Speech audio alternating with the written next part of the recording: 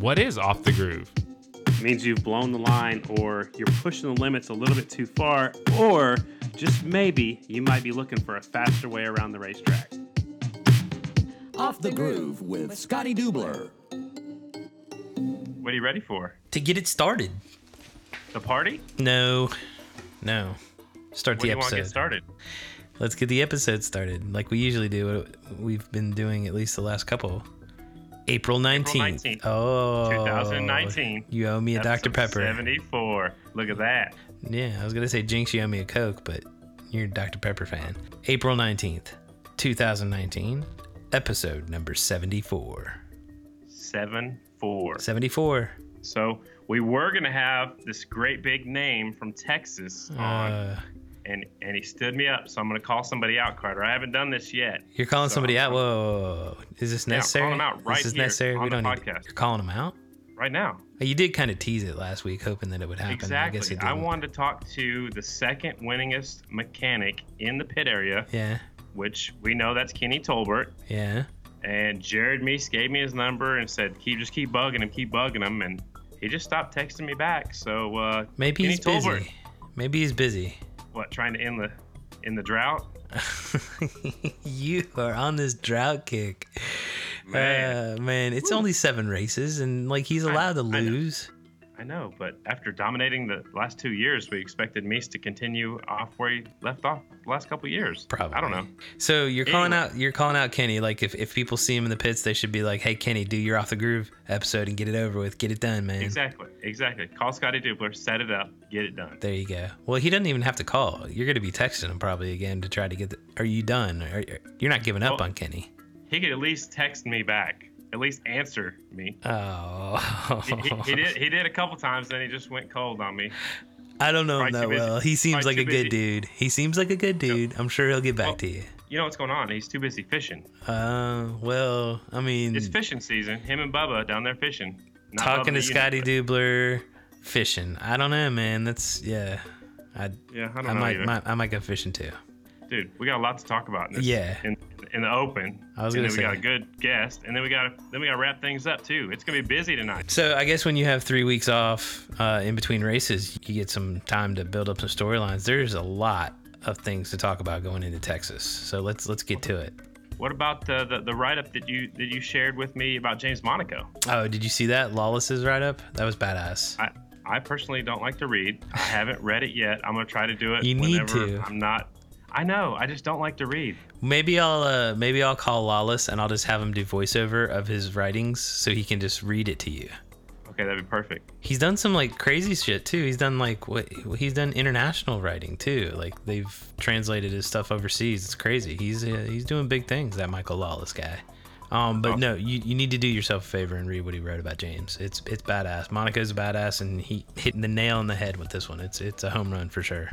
What else did you see yesterday on social media? It's the best thing that I've seen all year on social media. I just gotta say, Graham.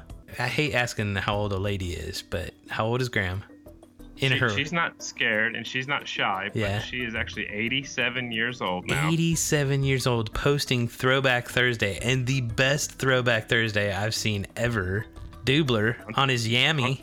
On Facebook. I'm wearing my Bull Taco shirt because my dad rode Bull Tacos most of his, or a lot of the, when I was growing up, that was what he was racing. Yeah. But that was her Yamaha. She got it for her birthday. I think I was about 5 years old, and when I got big enough, that ended up being my motorcycle later on in life. You rode that same bike later on. Yeah, that's badass. It's a YZ80. I love it. If you guys aren't on Facebook or follow Kathy Dubler, do yourself a favor, do that instantly so you can see this photo. It's priceless. It's awesome. It's good shit, dude. That's awesome. I love that photo. Right on. Well, guess what? What? I'm in Texas already. You're already in Texas? Yeah. Did you fly there on your private jet? What's going on? No, it's a 3-hour drive from my house. This is the closest Nashville to my house, so I got to drive to this. Texas is?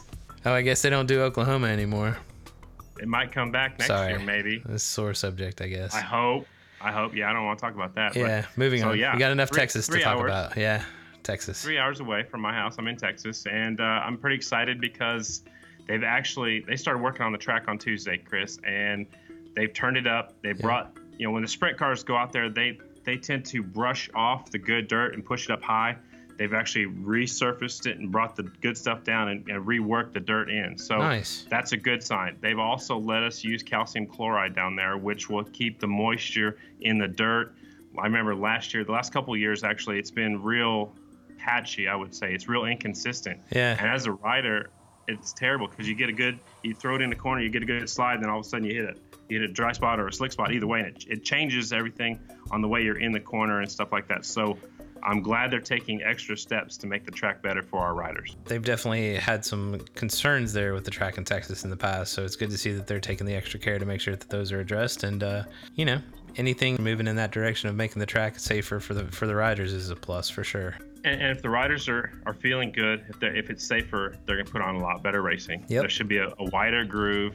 We have a lot going on. There's 3 classes racing in Texas, and it's 3 of our classes. It's not like a bonus class like the Astro Invitational. It's not like the Super Hooligan class. It is 3 AFT classes, and that puts more rubber down on the track. It gets, it should widen the groove, and it should be for some good racing. It's a crazy format to keep track of. If you haven't, download the American Flat Track app. You can do that. There's a free app on there. You can see the minute by minute almost. I mean, it gets thrown off sometimes, but the format of the day is right there, for you to look at. And it's crazy. It's going to be busy. I got to tell you, following the racing is so much easier with that app. So, I mean, I would recommend it to anybody who doesn't have it already. But yeah, it'll be interesting to see how this pans out with throwing the production twins in the mix. And some interesting riders going in the production twins. There's some interesting riders in the singles that we haven't seen this year, right?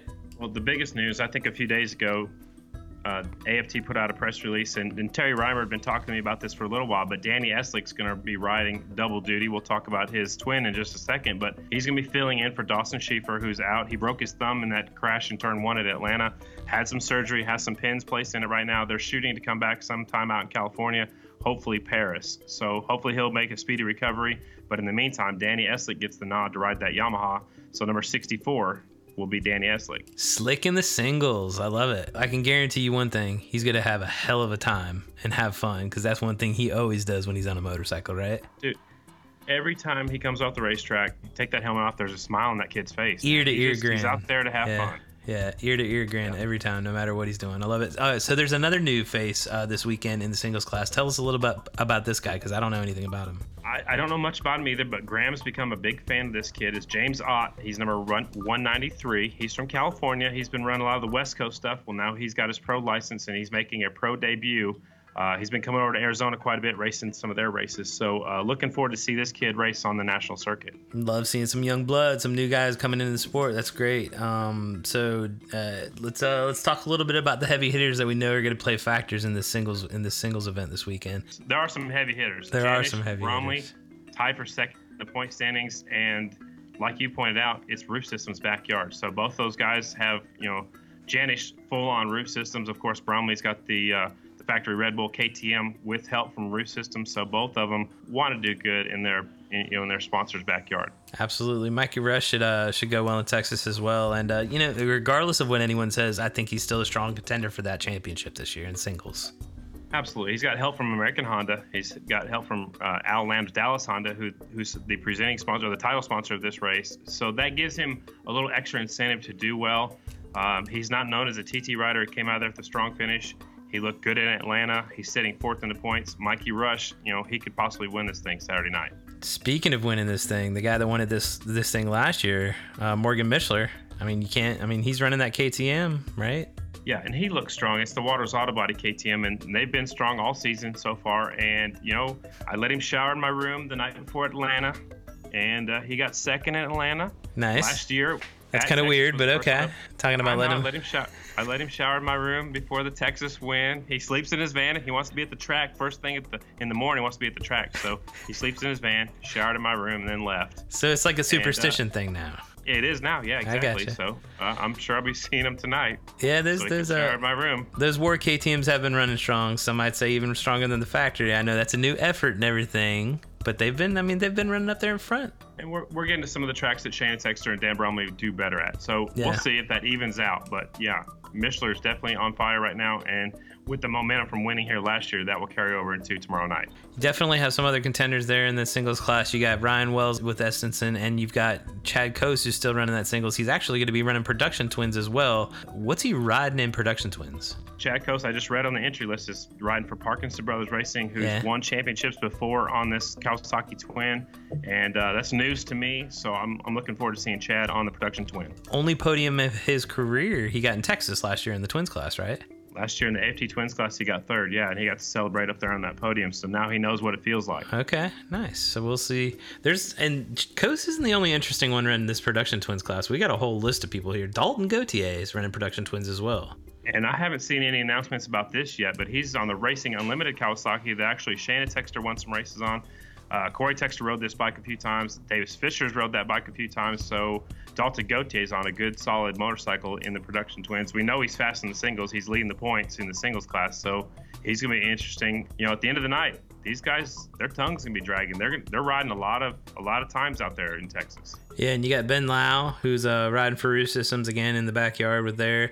You got Danny Eslick, who's also riding, what's he riding the Black Hills Harley Davidson? Yeah, with help from Terry Reimer, set this whole thing up, and it's actually one of the first XG 750s that they built to make it look like a flat tracker. Okay. Right. When the XG was released, they're a street bike. One of the first ones that Vance and Hines ever got. This is what Danny Eslick's going to ride, and I heard a little rumor that he might have done some testing there this week. Interesting.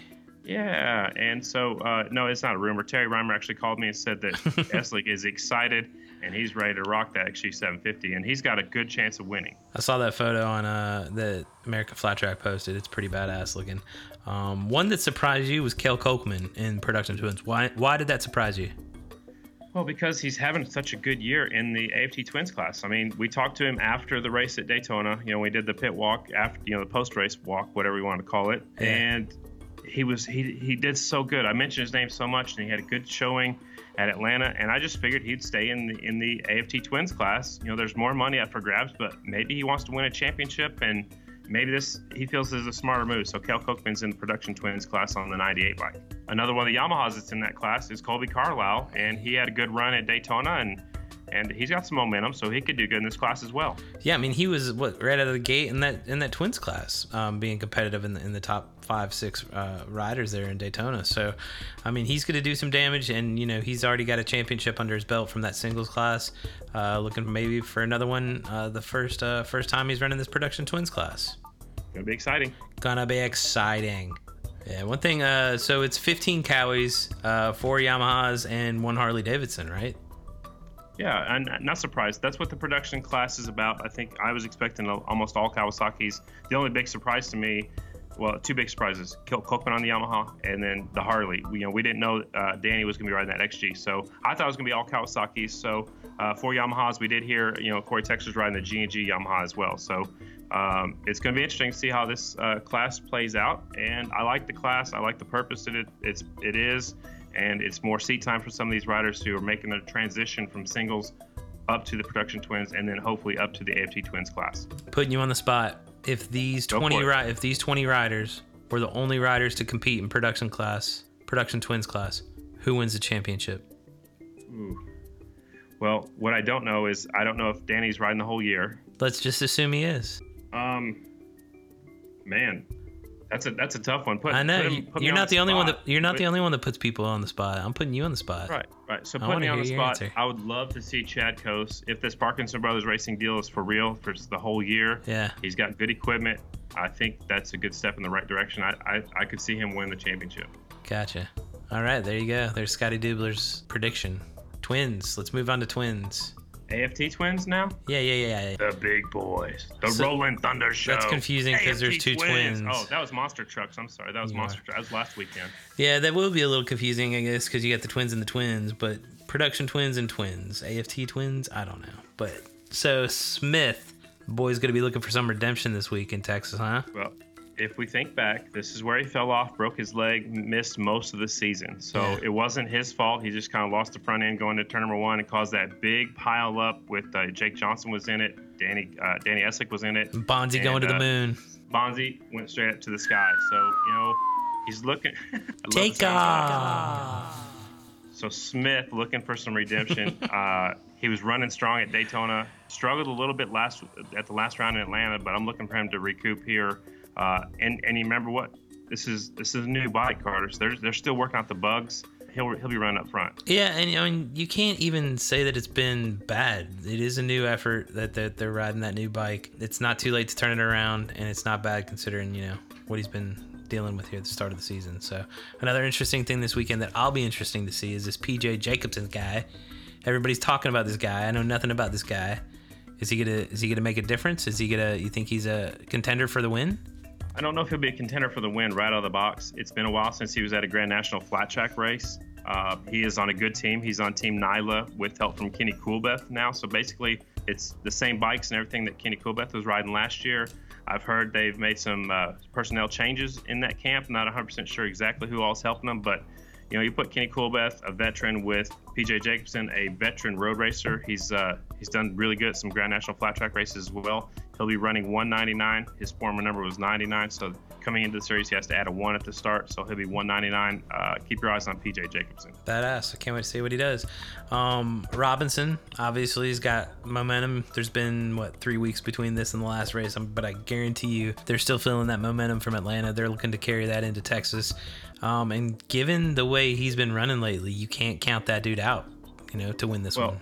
Also, what he has in his back pocket too is he finished 4th here last year on the factory XG 750. So if he could run 4th on the factory Harley, he knows his way around the track. It sounds like that means he's gonna have the momentum coming into tomorrow night. I think he'll be the favorite to win for me. I didn't even realize that he finished 4th here last year on the Harley. Yes, sir. Huh. Well then, yeah, absolutely. I'm gonna go ahead and say it. Back-to-back wins. Get it Boom. done. Get it done. One guy I know that's really going to be looking to spoil that, though. You've already brought it up once this episode and 4 times before we started recording. Mees, if you're listening, I don't know if you know, but it's been 7 races, buddy. 7 races. Without a win. Yeah. Well, yeah, he knows that for sure. Wow. He knows what I'm just letting our fans know that Meese is on a cold spell right now. I mean, 7 races. I mean, I went my whole career and never won a Grand National. Right. A lot of people do. Actually, if you look at the national number list, only 13 of those riders, maybe 14 now that we got Ronnie Jones back in there, only 14 of those guys ever won a Grand National. So I'm just, kind of saying it's hard to do, but we expected Meese to already have won a race. It's amazing. We're only 2 races in. It's amazing that we're even bringing it up like it's a thing. Like you haven't won in 7 races, right? But people did expect him to come out swinging like he did last year, and I don't know if the competition has just stepped up or getting people on Indians and having that experience has kind of leveled the playing field. I don't know, but yeah, he definitely hasn't. So we'll see if Texas he won here last year, right? Yeah, he didn't have the lead. Briar Bauman led the first 4 laps. Jared Meese passed him right there, I think, lap 5, and led the rest of the laps. So he knows his way around the Texas half mile, too. So Meese actually could be up there contending for the win. I expect him to be a podium finisher for sure. Yeah, and, you said you passed Briar last year. Briar and Bronson, both. The Bauman brothers coming out strong, with factory Indians. They'll be looking to make some noise here in Texas as well for Indian Motorcycle. Yeah, I think there'll be, 2 other guys to be up there in the hunt, in the thick of things. Top 5s for both of them.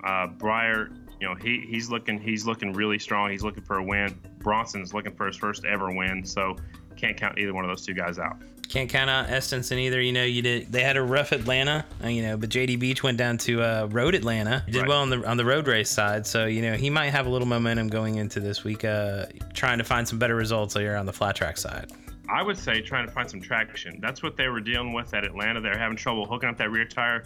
If you can't hook up the rear tire, Carter, you can't go forward and drive off the corner. So maybe too much horsepower, I don't know. But they're looking to turn things around here in Texas for sure. Texas could be their turning point for sure. One other one we got to keep in mind is Roof Systems' Jeffrey Carver. Yeah. He won this event here in 2017 on XR 750. He's riding the Indian, backed by Roof Systems, and Milwaukee, Indian and Milwaukee. He can run up front as well. Yeah, we've been talking a lot about Roof Systems. It's kind of like this weekend's race is going to be in their backyard there in Texas. How many riders are racing for Roof Systems now? Would you say 9? I have 9 riders on my list. What I use, there could be probably some more riders that get help from Jerry. Jerry's right.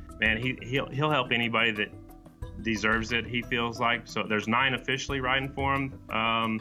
In all 3 classes, there's riders in each class. I thought it'd be cool to talk to somebody on that team, but not necessarily a rider. But I do think he works with several of those riders of the 9 that you mentioned. Andrew Butler. You know Andrew Butler? I do know Andrew Butler. I'm pretty sure I raced with his dad, Mike, quite a few years ago. And Andrew carried on and raced himself. And he's been turning races for a while. He's worked for Sammy Halbert and some other people. I don't know a lot about him, so I'm really excited to talk to this guy and find out what he does, what's his new role with roof systems. There's so many riders. Does he help all of them? Does he help the singles? Does he help the production twins? Does he help the AFT twins? What's his primary focus on a race day? Yeah, he's a good dude, down to earth dude, and he used to race himself too, right? So and still does from time to time. What he took Vanderkooy's bike or something and won a race or something last year, right? Jared Vanderkooy still owns a few motorcycles. He rode one of Jared's bikes and went out there and whooped everybody. We'll have to ask him about that for sure. But I thought it'd be cool to talk to him heading into Texas, and get a little context for roof systems and kind of what he's doing for that team in 2019. Let's give him a call. Let's do it.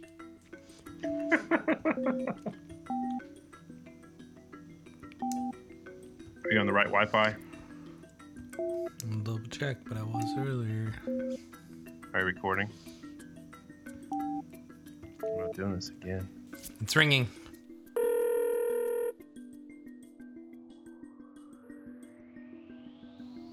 Hello. Andrew Butler, is this the mechanic that's take care of all the riders in the pit area? Something like that. Man, what's been going on? I haven't talked to you since Atlanta. You been doing all right?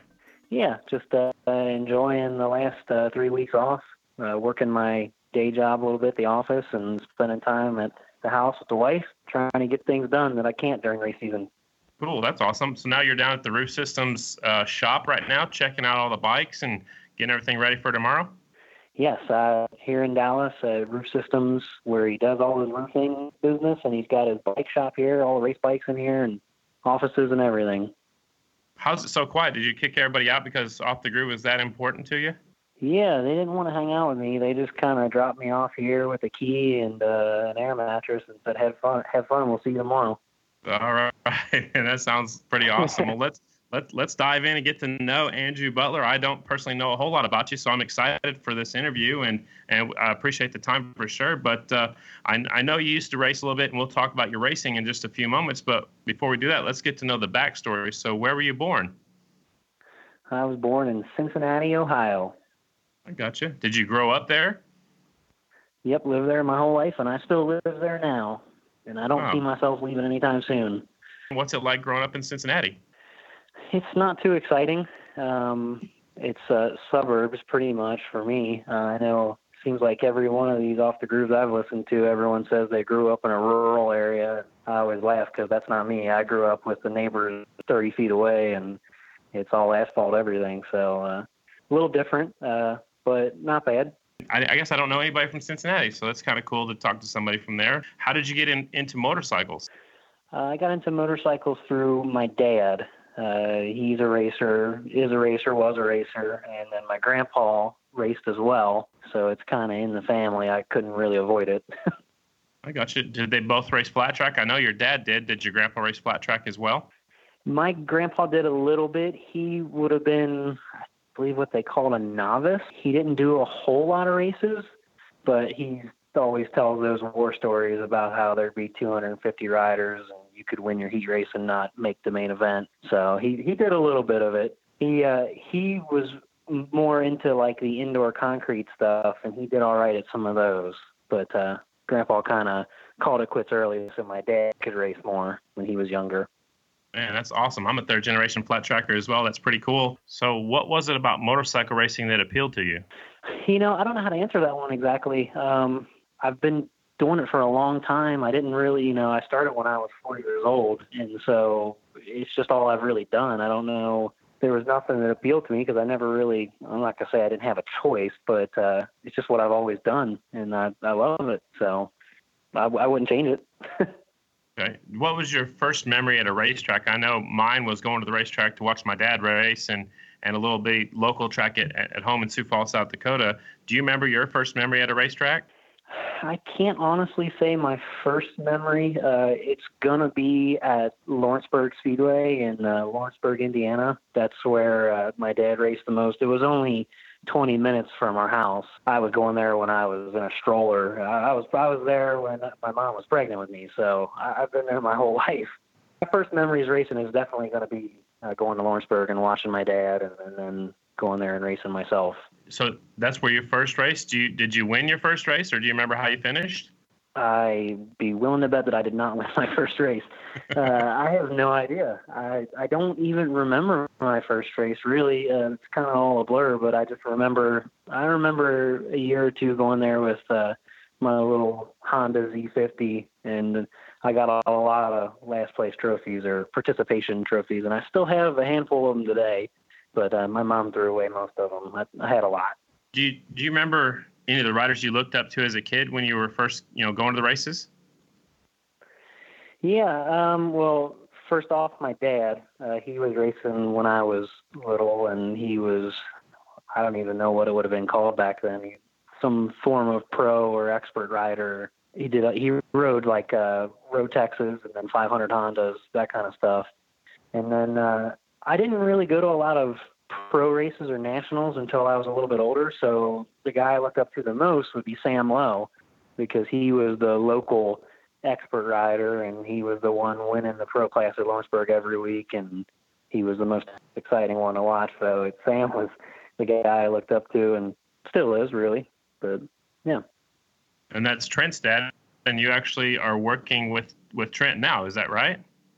Yes, it is. It is Trent's dad. All right. Yep, he's the one I'm helping. That's pretty cool. We'll talk about that a little bit more later, but that's pretty cool how that all worked out. I didn't really put two and two together, so that's really neat. So what were the types of tracks that you used to race on when you first got started? Like what kind of dirt did you race on? Well, it was mostly Lawrenceburg at first, which was just, it's a tiny track. I don't think it's even a quarter mile, and it's just clay. It's not like red clay. It's kind of like a mixture of almost like river sand, because it's right there near the Ohio River, and then just some plain dry Indiana clay, and it just gets a big black groove on it and can be kind of slippery, but that's mostly what I raced on at first. And then when I got a little bit older, we started going to some half miles, and I'm sure as everyone knows, in Ohio, we're known for our cushion limestone half miles. So I went from clay short track to cushion half mile. I gotcha. Did you have any other hobbies when you were growing up besides racing? Not really. Just motorcycles all the time. It would be whether it was motocross bikes or trials bikes. I had a trials bicycle that I rode a lot with my friends, other racers in the Lawrenceburg area, and basically motorcycles and bicycles all the time when I was younger. Okay. Did you race anything else or just flat track? I did a little bit. I did a couple motocross races when I was younger.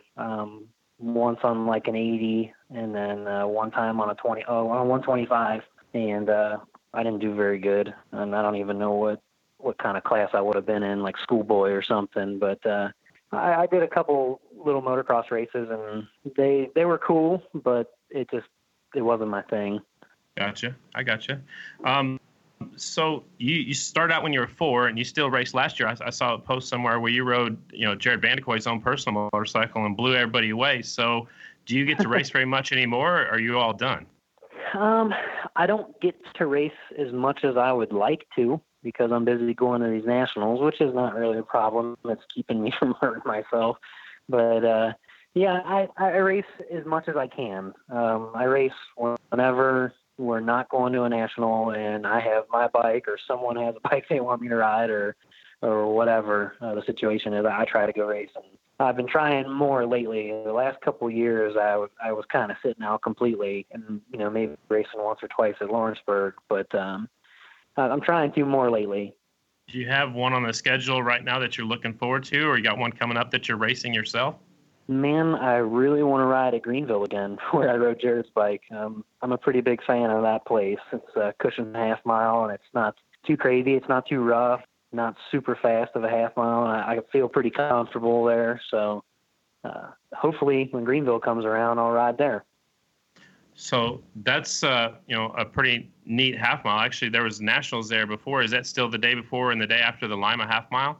I believe so. They've been doing that the last couple of years now. I think Robbie Bobby's been putting that one on, and he does a great job with it. And I think I rode there last year, actually, at Robbie Bobby's race the night before Lima. I rode my 450 in my twin, and I didn't do very good, but I had a good time.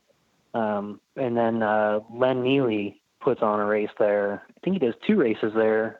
That's when I went and rode Jared's bike with that Len's race, and he does a phenomenal job of putting the race on and prepping the track. So it's a great place. It's a great half mile ride for sure. So how long did you race as an amateur? That's an excellent question. A long time. I think I was trying to add it up earlier, and it was like, I think I raced for 17 years total. 4 or 5 of those years were as a pro singles rider. So I raced for a long time. I started when I was 4. I raced all the way up until I was 16 as an amateur, and then switched over to the pro stuff. How hard is the transition? I ask my riders that we have on here a lot, but as a mechanic and a former rider, how hard of a transition do you think it is to go from amateur to the professional ranks? It's hard, not only because you're going to tracks that you don't know, but the competition is just incredible, and I can't even imagine it now. It was tough when I did it, but just the riders now, the caliber of riders now, and the amount of riders now, I can't imagine trying to be a 16-year-old kid and then turn pro and go after it. It seems kind of crazy. It's pretty crazy. I like that when you got your pro card, you're 34F, and if I'm not mistaken, that was your dad's number too, right? That was my dad's number, yep. Been 34, number 34 my whole life. And then when I went pro, got the 34F. Man, that's awesome. I got lucky enough. I ran the 43 because my grandfather was 43J, so I was 43G, so it's pretty cool. I like the similarities we got going on here. I just never transferred over into a mechanic. I went ahead and grabbed the microphone. I thought that was a little easier route. I would argue with you on that one. Okay, all right. Well, I'd rather have a microphone than a wrench in my hand. It might be dangerous if I was in the pit area. So, man, let's talk about that transition from stopping, racing. I mean, you still race a little bit, but how did you transition into becoming a mechanic? It's a little bit of a story. I think it would be 2014. I was full-time pro racer going to all the races, and I got the opportunity to go on the West Coast swing with Sam Halbert, and he hauled my 450 and me to all the races. So we went to Elma, Washington, Sacramento, Castle Rock, Washington. Then we hit Sturgis and then back to Indianapolis, I think. And so I got to go do all those races. And when I went out there, it was just, my dad wasn't with me. So it was my first time going racing without my dad, to nationals, and just all me. And I didn't do so good. I did not make a single main event at any of those races I went to. And it was kind of hard. And during that trip, I actually was helping out Sammy and his dad, Willie. They were putting together a Kawasaki, and it was crazy. It was like all kinds of rigged together. We nicknamed it Cyborg. And I knew a little bit of how to work on one because my dad and I had been building one ourselves, a Kawasaki Twin. And so when they were having some troubles with stuff, I kind of jumped in and was helping. And I found myself really enjoying it because on that whole trip, I wasn't having any fun working on my own bike. But when I was helping Willie or Sammy with his stuff, I was liking it a lot. And Willie told me several times, you should do this. You should be a mechanic. And I was like, I don't know about that. And I didn't do so well at the races. And I was really thinking about it. And, Sammy had asked me if I was interested. And then at the last race of that year at Pomona, I got to ride Sammy's Yamaha 450, one of his Vans Yamaha bikes built by Woody Kyle. And I liked it a lot. The Yamaha was super fast. It was probably the fastest bike I've ridden 450-wise. And I was doing all right, but in the semi, a rider went down in front of me, and I hit the rider and then hit the air fence and tore my shoulder pretty bad. I actually came out of its socket and tore some stuff internally there. And I tried to restart the race, but like a lap in, my shoulder came out while I was riding, and it was all over from there. and I had to have surgery and get it all repaired and tightened back up. And that was kind of when I was like, all right, I shouldn't be doing this. And of course, all along, Sammy's like, hey buddy, how you feeling? You want to be my mechanic? So that's kind of how the transition went for me. I just had a not so good year racing and traveling and doing the racing. And then the big injury there was kind of like the icing on the cake. Well, everything happens for a reason. And what I like about it is you're still involved in the sport. So what year did you first start wrenching for him? I know you said you helped him out in that, on that West Coast swing and the swing through Sturgis and stuff like that. What year was that, and what year did you work for Sammy Halbert? So it should have been 2015 I think it was on New Year's Day, on January 1st, I believe. He bought me a plane ticket to Seattle, and I moved out there with all my clothes and everything I had, which wasn't much because I was obviously still living with my parents, and moved to Seattle and stayed at the Halbert house with everyone, and was working on 450s and working on, learning with Willie on how to work on XR 750s a little bit, and getting ready to go racing. That was the year that Sammy signed on with Briggs Auto, and so I was going to be working with Johnny Goad on the Kawasaki Twins. So my responsibility was mostly to work on Sammy's 450s and take care of them for the singles nationals, and then help Johnny Goad out in the pits at the Twins nationals. Wow, that's awesome. So how long did you work with Sammy? I worked with Sammy for that whole year. Went to every single national with him and helped Johnny all along. And by the time we got to Vegas at the end of that year, I think it was like November or something. It was like the longest season ever. I was pretty worn out, and Sammy, my buddy Sammy, he's a lot of fun, but he is kind of hard to live with because he is kind of particular, and well, he likes to be a boss and likes to boss you around. And I tease him about it all the time, but yeah, I couldn't do it anymore. I wanted to go home and regroup, so I had to sign off with Sammy there. I gotcha. So is that when you went to work for Sammy O? Yes. So Sammy O was trying to get something together, and he was looking to help out Brandon Wilhelm. And then for a brief time, Jared Vanderkoy was with us. He traveled to the Savannah and the Daytona short track with us, and then we kind of had to separate the team there just to make it work. So I worked that whole season with Brandon Wilhelm and Sammy O, and Brandon was a rookie expert that year, so it was his first time riding the twin in the expert class and riding his single in the expert class, so that was a fun year to work with him and try and help him out, and he made his national number and everything that year. So your next step after Sammy O was that working for Estenson Racing? Yes, yeah. After working with Sammy O, and Andrew Luker joined on that season as well, and we did some singles races. He rode my 450 and Sammy O's 450. That was actually a year that Luker almost won Peoria. He had that really good race with Hayden Gillum right at the very end. After I was done with all those guys, the next year Luker was going to ride twins for Sammy, and they were Sammy was reorganizing the team, didn't need a mechanic full time. And so I kind of just sat out the first couple races of the year. And, I was talking to Colby a little bit, after he did well at Daytona, I texted him, congratulated him and all that. And then he ended up getting a ride with Parkinson, and I was kind of texting him all along, he'd ask me questions or whatever, and, give him advice or tell him good job or whatever. And then he wasn't doing so well with his ride and wanted to change things up, and he had an offer from Estenson. And I guess Tim gave him the option to pick a mechanic, and for whatever reason, he wanted me. I ended up jumping on with Colby in Estenson when he joined that team, and I think we were halfway through the season. And so I think there was eight or nine races remaining is when I joined Estenson with Colby. I gotcha. So what's it like working for Estenson Racing? It was awesome, man. Tim has a great team. He has a great facility, top notch over there, and he goes out of his way to get it and make it right. So it was a good time. Well, I had a lot of fun working there. I really did. Right on. You won the championship with Colby. How did that feel? It was awesome. I don't want to take really any credit for it because, like I said, I came in halfway through the season and he had already put in the work with, his own motorcycle and with the other team, Parkinson Brothers. And we were already halfway through the season and he had already positioned himself well in points and had been doing pretty well. So when I came in, I was just helping out however I could.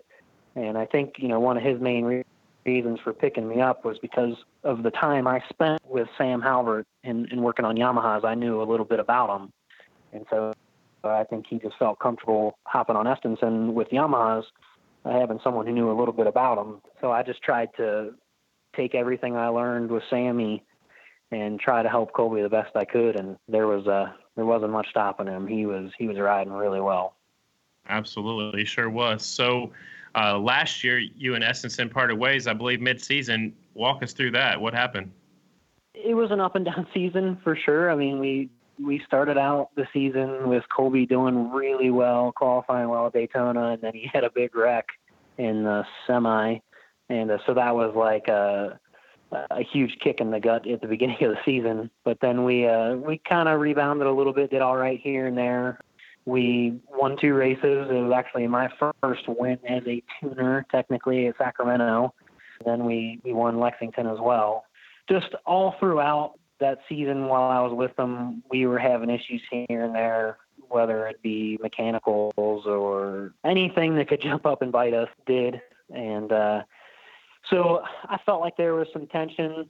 I felt like, we were unhappy with each other or they were unhappy at me or whatever you want to call it. And we got to Peoria and we had some issues, a couple things break and some failures. And I just felt like I couldn't do it anymore. I didn't want to be the reason that Colby was not doing well. And so I just had to go my own way and let him do his thing. So That's what happened there. Gotcha.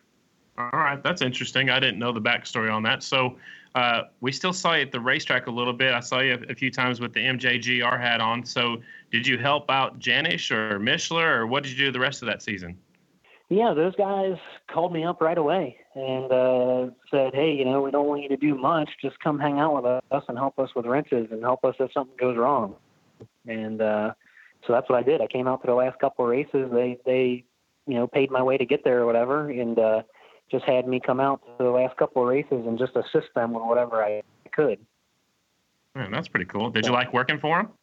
Yeah, they were a lot of fun, man. Jesse and Murd are hilarious, and they don't get all wound up at the races. They're not they're low stress, which I liked because when I was at Estenson, we were so focused on doing well, and it was kind of high stress. And then to go racing with them, they didn't care if they got first or last; they were just having a good time. And so it was a complete different, from what I was used to. But it was what I needed at the time, was to go racing with those guys. All right, that's awesome. Let's talk about the 2019 season a little bit. So heading into the season, you teamed up with Roost Systems, and you work with a bunch of different riders. I mean, technically, there's about 9 riders that Jerry sponsors, but I think he helps out a lot of people. So how did the deal come up for you to go to work for Roost Systems? Well, I'd been helping Jesse, and he was kind of partnered up with Jerry Stinchfield at Roost Systems. And when we were at Springfield, Jerry decided he wanted to sign Trent Lowe to ride his singles. And we kind of just right there at Springfield Mile in the fall kind of worked together a deal. And then Red and Jesse helped draw up a contract for me to be a mechanic for the team and to help out everyone. And from there it went. And then as the off season went on, or the rest of the season and off season went on, Jerry just he kept finding more guys he wanted to have part of his team. Okay, so you worked with Trent, or you raced with and grew up watching Trent's dad, Sam Lowe, and now you're working with Trent. Is that your main focus? Is just Trent Lowe, or do you help out the other riders on the team? Yeah, for the most part. I need to help him because he's the rookie rider. He's the new pro. He has a lot to learn and a lot he's working on. So I help him the most. But yeah, I mean, I grew up watching his dad race, and his dad rode for my dad, at one point, and was riding my dad's motorcycles. And so now it's crazy that it's come all the way around, and here I am helping his son. But yeah, I help Trent mostly because he's learning a lot. He doesn't know any of these racetracks, and he doesn't know these riders, as well. And So I focus on him a little more than the other guys, but if any one of these Roof Systems riders needs me and yells for me, I go and help them. Okay, I gotcha. So he's, one of the most anticipated amateur riders coming through the ranks. Him and Dallas Daniels, they raced, a lot and, all the time as amateurs. What are your thoughts on Trent so far, 2 races into the 2019 season? He's doing all right. He's struggling a little bit with things like starts and then, changing his lineup while he's racing, which I guess you would call that rookie mistakes and things that you need to learn from. And that's a tough one for me because I don't know how to help coach him through any of it. Because most of the riders I've worked for have had a lot of experience, whether they're pro or expert. And so it's a new thing for me, but I think he's doing all right. For the first 2 races, the first one being a TT and him having a little bit of a crash there, and then going to the short track, I think he did all right. At the short track, he had speed, and he did well in qualifying, but then he just couldn't put the rest together for the rest of the night. He struggled with bad starts, struggled with, not passing people or changing his line and getting past. They're just little things that he needs to clean up, and he's working on cleaning up. But I'm excited to see him on the half mile here in Texas. I think that he's always done better on the bigger tracks. And I'm excited to see if he can turn it around here. Yeah, I think, we had, the first 2 rounds were pretty quick. There are 2 completely different tracks. And then we get into, the bulk of the season is going to start this weekend in Texas. So I'm excited to see him on a half mile as well. Are you helping out Oliver Brindley at all, or does he require much help? I help out Ollie a little bit. He's got his mechanic, Charlie Vanderlyn, and Charlie does a phenomenal job taking care of the bike and taking care of Ollie. I just run over and help if I see something on the racetrack and I see if Charlie saw the same thing and if they want to make a change, or if Charlie's struggling to fix something, I'll come help him. They yell for me sometimes, and I just try to pop by and give advice where I can or where I think is needed. But he's pretty well taken care of with Charlie. And then also Oliver's dad, Derek, is around at some of the races. He should be here this weekend as well. And so, those guys take care of him pretty good. I just try to help where I can. What's been your biggest challenge for you in this new role, helping out this ginormous team? Well, being kind of hands off as far as, not driving the truck, not washing bikes, not servicing them. It's kind of different for me because, the last few mechanic jobs I've had, I've been kind of doing all that stuff. So it's a little different this year because I find myself, at my office job 9 to 5 every day, and then I catch an airplane in the evening on a Friday or Thursday and head to the racetrack. So it's a little different for me, and I'm getting used to it. It's not so bad, but it's definitely different. All right. I gotcha. Are there any races in particular that you're looking forward to the most? Man, Sacramento Mile. Right. Not only because, I got my first win with Colby there, but it's just one of my favorite places. It's my favorite track. It's my favorite place on earth. I always tell people that. I just love the atmosphere. I love that racetrack. I love the crowd they have there. The weather's always really nice. It's always nice in the evening.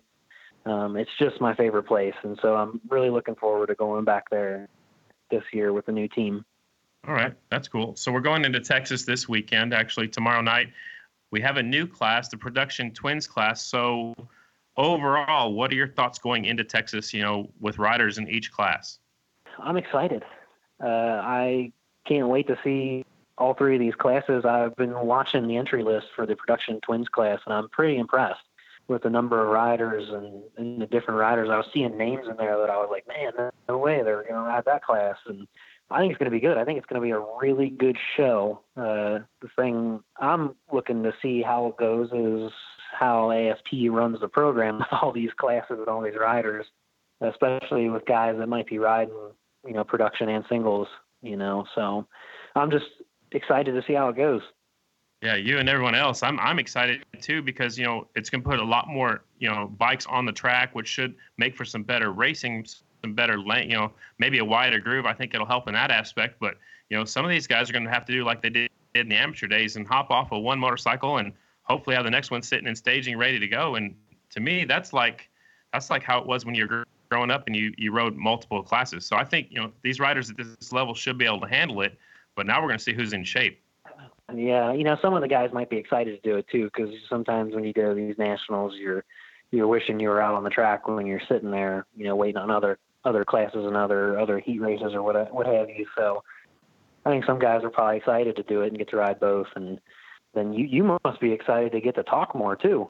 Yeah, exactly. More races, more talking. I was looking at the schedule. More talking. I think I come on and start talking at 1. I don't think I stop until we have the open paddock area from 6 to 7 or something like that.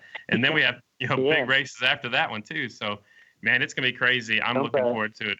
Yeah. Don't some of the guys have different numbers too on the production? Yeah. You're really going to have to pay attention.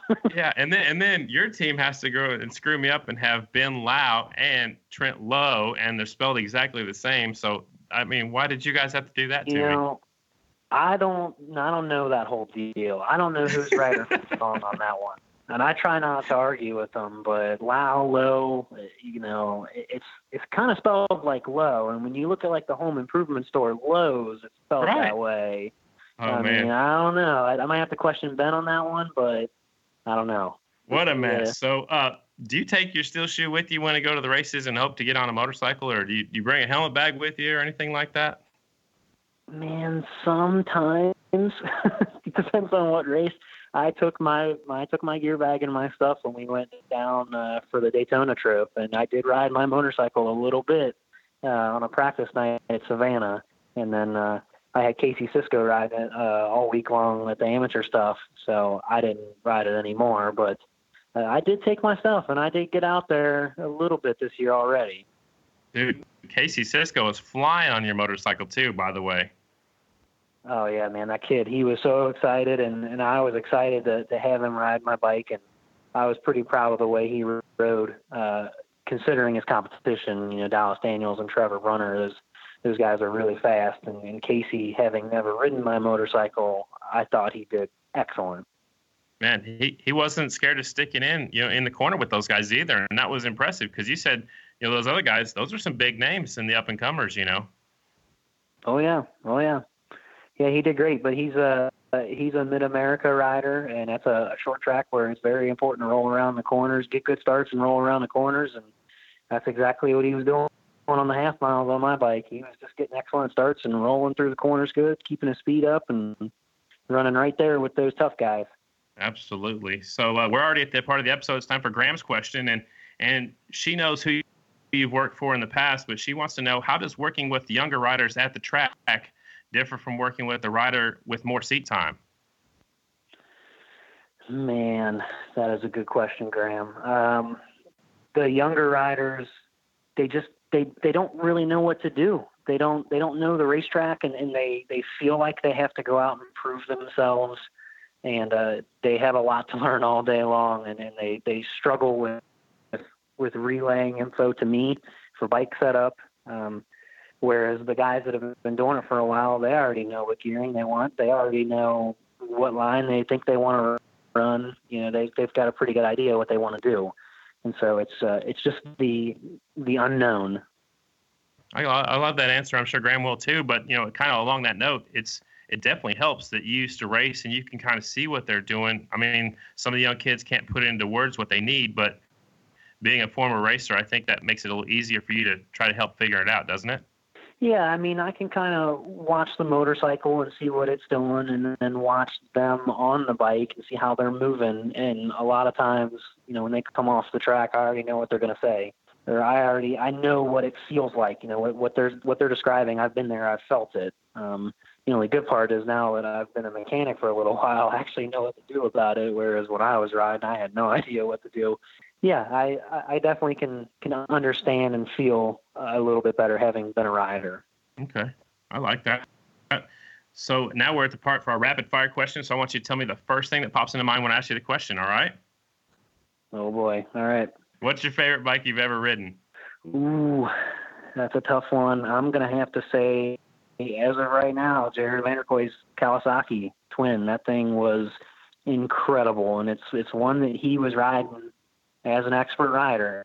And so it has everything it needs to be with the best. And man, was it awesome. It handled so good. It was so fast. It's got to be my favorite one so far. I know my dad's going to have his feelings hurt because he probably wants me to say his Kawasaki, but man, Jared's handled really good. Okay. Is he gonna let you ride it again? I don't know. I hope. All right. What's your favorite racetrack? My favorite racetrack, I mean, obviously my home track at Lawrenceburg is all I've ever known, so it's got to be up there. But if we're going to say other than Lawrenceburg, I would have to say the Indy Mile in practice when the track is fresh and wet and loose and you can run the high line like a cushion. Man, it's the best. Yeah, I agree, man.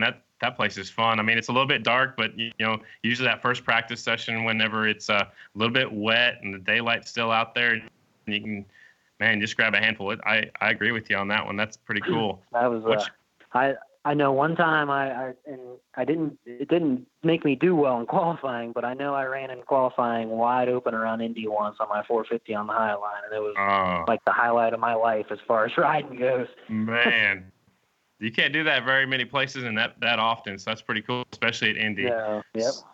Right on. So what's your favorite trophy that you ever won? Man, I have a couple plaques from amateur nationals from the first year I ever went there. And it was my first time in amateur nationals, first time ever riding a mile. And I was riding my dad's piece of junk, 2003 CR250 trail bike that was beat to death.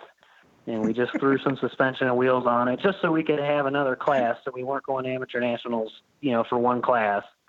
And it was kind of just for fun, but I went out and somehow managed to get second place on the mile on it, and it was like the coolest race of my life as far as trophy and finish goes. That's awesome. That is awesome. Well, who's an up and comer we should be looking out for or keeping eyes on? You kind of hear the same thing all the time. Trent and Dallas Daniels. I really think you should be watching Trevor Brunner too. He's starting to really show some signs, so I'm excited to see what he does. Casey Sisko, I know he's working on building a new motorcycle, and so I'm hoping to see him, do better this year. So really those are the main kids that I see, in the Midwest racing that are always out front. Who's going to win the championship in 2019 in the AFT Singles class? Hopefully a Roof Systems rider. I have the odds, there's like 9 of them, right? 10 of them. So there's pretty good odds, but hopefully anyone underneath the Roof Systems flag. All right. It's really hard to say this early. All right. What about the production twins? Now, we haven't had a round yet. We've seen the starting lineup actually for round number 1 in Texas. Who do you think's going to win the championship in the new class? Man, I don't even know what to say until I watch all these guys ride together. All right. I know the Roof Systems rider, Ben Lau, who's been riding really hard on his Kawasaki. He's been doing a lot of training, and he's really going after this production twins championship. So I might have to go with Ben on this one. Okay. All right. Last one, the AFT twins. Who's going to win the championship? I would really like to see Breyer win that championship. It's hard to bet against Jared Nees, and I know it's hard to bet against Brian being back on the Kawasaki, but I think Breyer can get it done. I really do. That'd be awesome. I'd love to see that myself. So let's see. You, okay, Brandon Bergen, and Tom Englehart are going to have a mechanics race. Who wins that race? Probably Brandon Bergen. I think he's in better shape, but I don't know. I think Englehart, I think he does some running. So I would probably get third in that race. I guess it depends on what bikes we're on. I mean, if we're riding twins, I think Bergen's got a lot more experience. So it would probably be him. But I don't know. That'd be a good one. I would love to do that. I think they got a production twins class. I think they need to have an AFT mechanics class. Exactly. I'm right there with you. Let's get Kenny Tolbert out there. Let's get Michelle DeSalvo out there. I think it would be a good race. Yeah, there's more mechanics too. Yeah, exactly. There's more mechanics that used to race now than probably ever before. But last question for you: what are you most proud of? I would have to say the championship with Colby. That was a lot of fun. We worked really hard and did a lot of driving, a lot of traveling, and jumping on the new bike. it was a tough one, and I'm really proud to have been a part of that with him. Awesome. Well, we're at the very end of the episode. It's your chance to say thanks to anybody you'd like to. Have at it. First, I gotta say thanks to my mom and dad for being a part of this racing life that I've had my entire life. Second, and probably the most important one, my wife, Jennifer.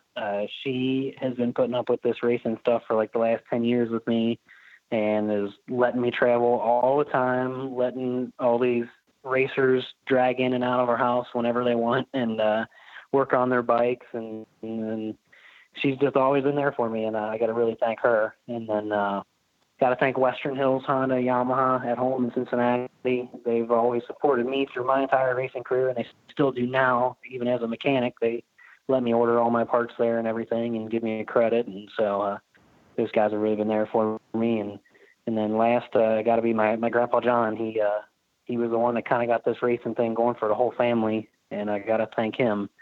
And then also Roof Systems, Jerry Stinchfield. I wouldn't be here without him. He decided he wanted to have me on the team, and I'm proud to be here. So I got to thank him. And then you and Carter for having me on, man. I can't believe you invited me on. I don't know what I did to be worthy of being on here, but I'm thanking you guys for calling me up. Hey, no problem. It's good catching up with you. I learned a lot of stuff about you I had no idea. And, man, I just wish you much success and tomorrow night in Texas and on for the 2019 season. And, again, thanks so much for your time. Yeah, thank you. Andrew Butler, ladies and gentlemen. And that was good stuff, man. I didn't know much about him, and now I feel like he's, just one of the guys. He's got the same story as me. He's that's what I was gonna say. I was surprised how much you guys have in common. Third generation flat tracker. Traveling with he traveled with his dad, and that's what I did. And it seems like the same story is what we keep hearing, but there's a lot in common with a lot of these racers, and it's really cool. They all are doing it for the passion of the sport, doing it for family time, and I love that interview, man. It was great. It's good to see him land with Roof Systems and on a team where he's happy, in an environment where he loves, and not just helping one rider, but helping several riders be better at what they do. You gave me a hard time because you like that big word that I use. What, ginormous? Yes. I didn't give you a hard time. I just thought it was funny. Okay, it's a ginormous team. 9 riders is ginormous. Ginormous. He said he doesn't help out the Red Bull KTM team. They've got their own, right, mechanics. But he can go help those 7 other riders. And, that's a fleet of motorcycles to take care of. Everybody has at least 2. Yeah, it's a big team. Some would even say it's ginormous. Sorry. Couldn't help myself. It's okay, Carter. So what's good? Texas this week. And then what is it, 6 weeks? I'm 7 weeks straight because I'm doing Bubba Blackwell jump on May the 4th. May the 4th be with you. Yeah. So I'm 7 weeks in a row. I did Monster Trucks last weekend in Enid, Oklahoma, not too far from home. And now I'm 7 more weeks in a row and having some fun trying to get back on the 2-wheel. We're definitely gonna have our flat track fill come, end of May, mid-July. We're gonna get our fill here in the next few weeks. So it's coming, and we're gonna be pretty busy because we're gonna be previewing races, recapping races. Are you still planning on doing your pit stuff afterwards? I was wondering if you're gonna ask me that. I was. It's good. It's great content, Scotty. People love it. So are you gonna watch the race on fanschoice.tv? Absolutely. I've only missed one this year, but there's only been 2, so I'm 50-50. I will watch this entire race. I guarantee you. I have an idea. What's up? One episode I'm going to interview you. Yep. We'll get there. That way people will know where you came from, how you fit in, and will know your background because it's interesting as well. I don't know. Some might debate that, but we'll see. Maybe one day. I put you on the spot. Yeah, you did. Didn't expect that one. Before we go. What? Smash that like button. I'll do it. Tell all your friends about Off the Groove. Yeah. And we'll talk to you next Friday. Dude, I cannot wait for Texas. It's going to be a blast. Can't wait to hear the recap after Texas. And, I'm looking forward to Arizona next week, too. So, whew, buddy. I'll let you know if I go to Buc-ee's, by the way. Oh, you had to say Buc-ee's. Beaver Nuggets. Go play with your new toy. All right, dude. I'm out. We'll talk to you next week. See you next week. Later. Dude.